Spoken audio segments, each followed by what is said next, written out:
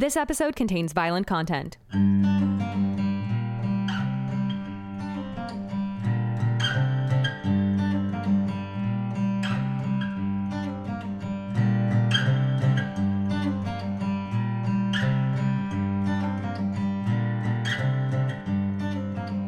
Welcome back to Down Home Fear.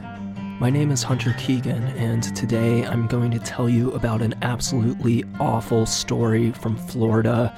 This is one of the ones that was kind of depressing. Well, not kind of. It was really depressing to research. This one's going to make you lose your faith in humanity just a little bit more than you already have while listening to this show over the last few weeks. Where to start? So Florida gets a lot of representation in this show. Here's a list of available episodes so far that involve the state of Florida. Episode 11 through 13, which was the Casey and Kaylee Anthony series. Episode 14, Eileen Warnos. Episode 19, Oba Chandler. Episode 20, Two-Toed Tom. Episode 23, Ghost Ships of the South. And episode 34, Dahlia and Michael DiPolito. Off the top of my head, I think the only state that has been featured more than Florida or equal to Florida would be the state of Texas. I think that the reason for this is that both of these states are very large with high population densities in major metropolitan areas, but they also have vast swaths of rural, unpopulated areas. Anyhow, the level of violence that people are willing to inflict on each other for the most vapid and selfish of reasons always freaks me out. I don't know what possibly could motivate someone to torture and kill an innocent person in cold blood, but very sadly and terrifyingly, these are things that happen in this world, and I doubt they'll end anytime soon. Today's story involves a young woman who had a bright future ahead of her that was tragically destroyed at the hands of three monsters. Her name was Denise O'Neill, and this is the horrific and infuriating story of her last moments and the justice that followed.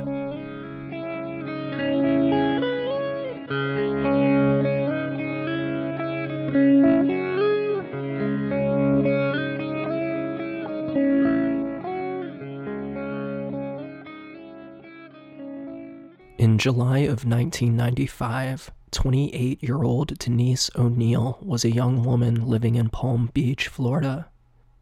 She loved the arts, lived an active lifestyle, and was well liked by her family and friends. She was a cautious type of person. If she got home after dark, she would always ask security guards at her apartment complex to escort her up to her apartment. She mostly kept to herself, and she lived her life quietly. Despite that she was often described as being somewhat introverted, she was attractive and kind-hearted. Her hobbies included scuba diving and tennis. Her dream was to become a school teacher, and while she searched to find a job as a teacher, she worked at a restaurant and made good money as a waitress. She also volunteered as a tutor at a local high school. She was punctual and professional, which is why when she suddenly stopped showing up to work one day, her manager was very concerned.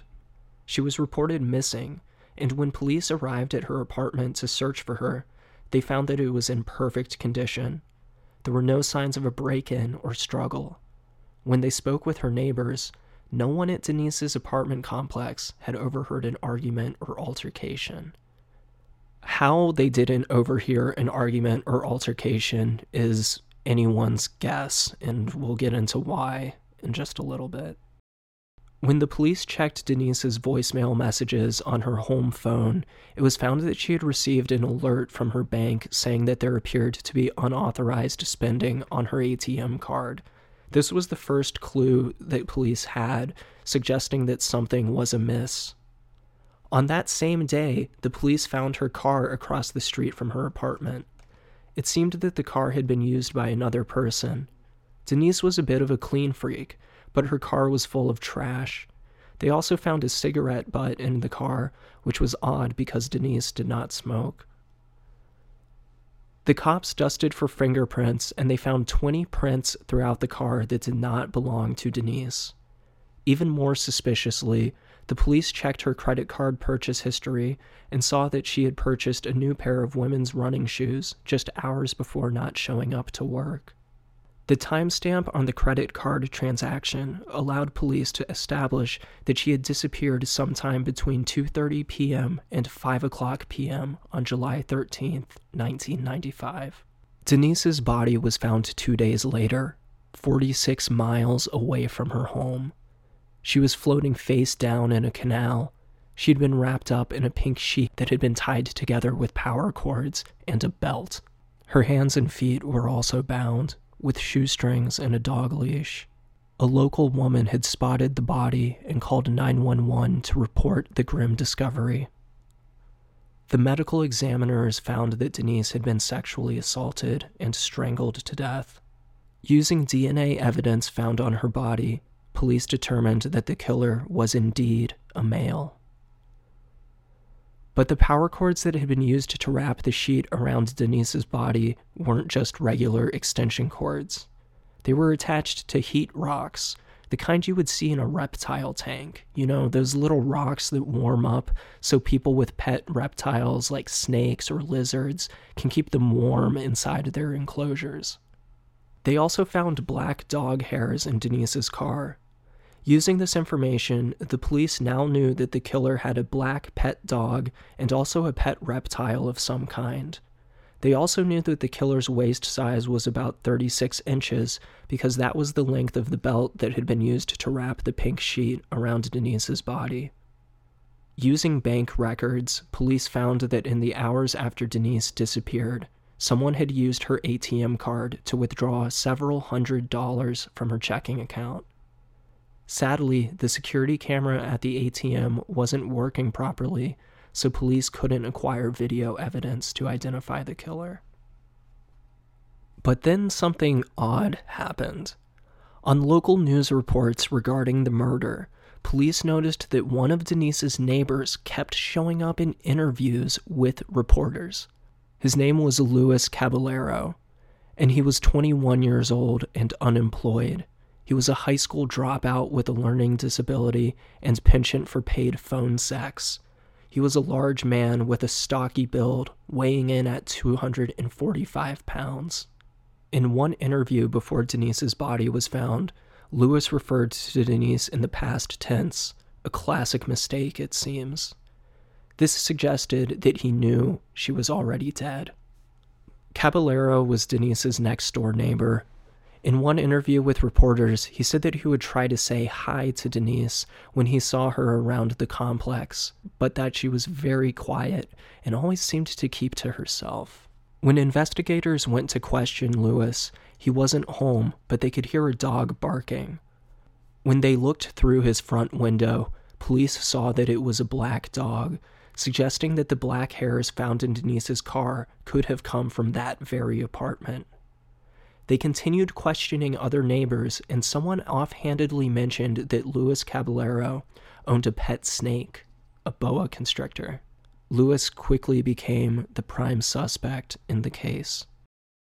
When police finally got a hold of Caballero and questioned him on July 19, 1995, 6 days after Denise O'Neil had disappeared, it seemed that he didn't like Denise very much. He described her as uptight and rude, but he denied being involved with her death and said that he generally had few interactions with her. But this didn't dissuade the police. The police determined that Louis had a possible motive for the murder and theft. He was thousands of dollars in debt due to paying for phone sex lines, with some of the calls lasting over 2 hours at a time. He was also behind on his rent and facing eviction. When cops obtained a search warrant for Caballero's apartment, they were surprised at the amount of pornography that he had stashed throughout. It was violent pornography. One investigator described it as, quote, real sick stuff. They also found a pet boa constrictor in the apartment. It lived in a small tank that showed impressions on the bottom of the terrarium, suggesting that rock-shaped objects had recently been removed from the enclosure. They also found a reddish-brown stain on Lewis's carpet. The police suspected that it was blood, so they used luminol, the substance that glows under black light when it comes into contact with blood. You've probably seen it before on TV or in a movie. And they determined that numerous blood stains had soaked into the carpet. Other important items were found as well, such as a pair of scissors that contained fibers from Denise's shirt that she'd been wearing on the day of her disappearance. They also found a gym membership card that belonged to Denise. It was hidden under a cardboard box in the bedroom of Lewis's apartment. When brought to the police station for formal questioning, Lewis insisted that he had never been inside Denise's car and that he had no involvement with her disappearance and death. When told that his fingerprints had been found in the vehicle, his story suddenly changed, and he claimed that he had been an unwitting accomplice to a murder. He said that, in fact, the murder had been committed by his friend and roommate, 19-year-old Isaac Brown. He said Isaac approached Denise in the hallway of the apartment and grabbed her from behind. He claimed that he was shocked by Isaac's actions and never thought him capable of such an attack. When Isaac Brown was questioned, he also confessed to being involved in the murder, but he said that Lewis was the killer. Brown went on to say that Caballero had been plotting to rob Denise for months. Brown's fingerprints were also found in Denise's car, proving that he had been in the vehicle as well. The two men had conflicting accounts of the events that had transpired. However, one similarity between their stories was that they both said they'd eaten breakfast just hours after disposing of Denise's body. They had eaten at an IHOP restaurant. Interestingly, on the receipt from the restaurant, it said that there had been 3 customers. Remember the belt that had been used to wrap the sheet around Denise? It didn't fit Caballero or Brown. This made investigators believe that there was a third accomplice who had helped carry out the murder, and they were correct. Police ran a background check on Luis Caballero and found that just a month before the murders, he and an accomplice had been arrested for stealing a car. The accomplice was a 20-year-old man named Robert Messer. Robert Messer's fingerprints were found to match with fingerprints that had been discovered in the trunk of Denise's car, confirming that he had been in the vehicle as well. Messer said that he was not directly involved in the rape and murder of Denise O'Neil. He said that he had sat in Caballero's living room while Brown and Caballero... Fuck this guy. Like, seriously, though. So he said that he had sat in Caballero's living room while Brown and Caballero assaulted Denise in the bedroom. What a great fucking guy. Can you believe this shit? I don't know. Sorry, man. This shit pisses me off. Should I try that again? How can you stand by and just let something like that happen? It's fucking atrocious.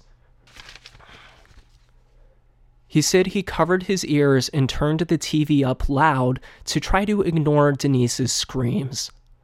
All 3 men were charged with first-degree murder, but when DNA evidence came back, only Luis Caballero seemed to be guilty of the rape.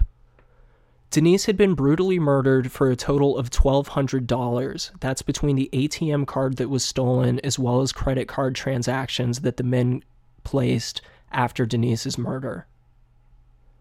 The 3 men had promptly spent the money on paying overdue bills, shopping at flea markets, and making other small purchases. The police theorized that Caballero had ambushed Denise outside of her own apartment in broad daylight and forced her into Caballero's apartment, where Isaac Brown helped him tie her up. They then violently beat her until she gave him their PIN number so that they could steal the money from her checking account using the ATM card. Caballero went to get the money while Isaac Brown kept watch over Denise in the apartment. On the way back from withdrawing the money from the ATM, the police believe that Caballero picked up Messer and brought him back to the apartment as well. It was then theorized that at some point, Denise intentionally removed her gym membership card from her wallet and secretly stashed it beneath the cardboard box in Luis Caballero's apartment, presumably so there would be some evidence that she had been in that room. When Caballero returned to his apartment, he raped Denise and then used the electrical cord from the heat rocks to strangle her. They wrapped her body with the pink sheet and then used Denise's own car to drive her to the canal where they disposed of her body. Afterwards, they got breakfast at IHOP. Ultimately, after being apprehended, Robert Messer was convicted of manslaughter and sentenced to 15 years in prison. Isaac Brown was convicted of 5 counts, including second-degree murder. He was sentenced to life in prison. Luis Caballero was convicted of kidnapping and murder and was sentenced to death. As for Denise's family members, her mother said that the 3 men were all monsters and should have been burned alive for their crimes against her daughter. In 2013, Luis Caballero died of cancer at age 39 while awaiting execution.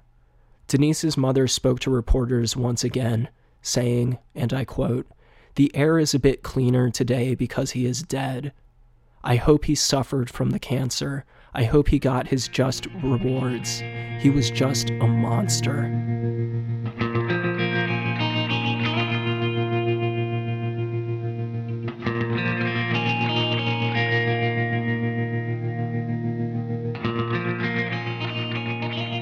I wholeheartedly agree with Denise's mother.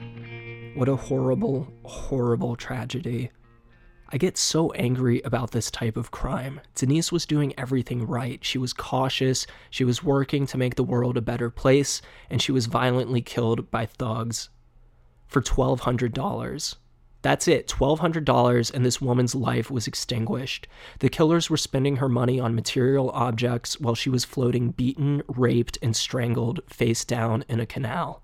Meanwhile, her family and friends desperately were wondering where she was and what had happened to her. In some other sources that I read while researching this show, it was suggested that Luis Caballero also raped Denise's body post-mortem. I'm not sure if that's true or not, but this story is already so messed up that I certainly wouldn't think that such a heinous crime would be below him. These are the questions that haunt us, and the crimes that not only end the lives of the victims, but ruin the lives of their family and friends as they wish for their loved one to return. Pieces of human garbage like Caballero and his accomplices mar the world by leaving empty spaces and broken hearts, all for nothing.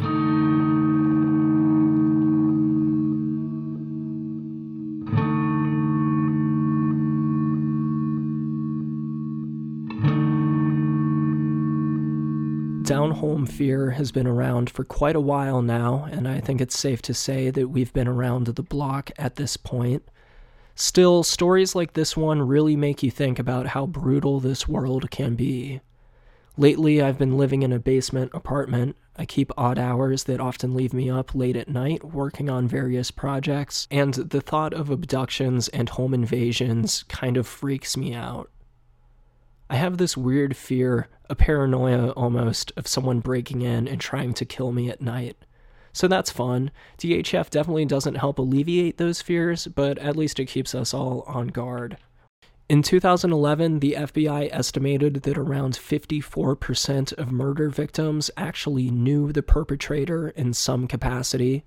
In the case of Denise O'Neil, she knew Caballero from seeing him around her apartment complex and having brief interactions with him while he plotted to kill her. The perpetrators in this story were not particularly smart. How dumb do you have to be to kill your next-door neighbor and then use their own vehicle to dispose of the body and then show up in multiple local news reports being interviewed about the crime? I've been trying to think of what the takeaway from this story is. Perhaps it's simply that violence can happen to anyone. Let me know what your thoughts are. I'm on Twitter at HHKeegan. Our Facebook group is Down Home Fear Podcast. My name is Hunter Keegan. Thanks for joining me today for this absolutely terrible story. I'll be back with more stories of depravity next week. Until then, stay safe and try to focus on the good things in life. Thank you for listening.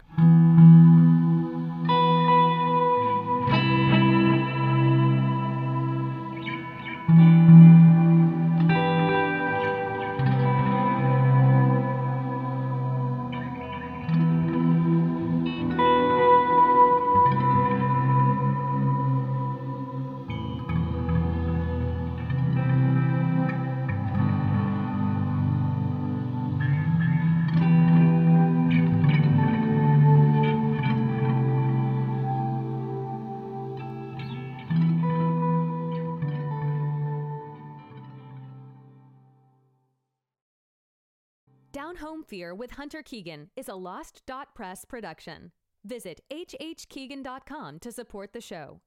Follow us on Twitter at Down Home Fear and at HHKeegan.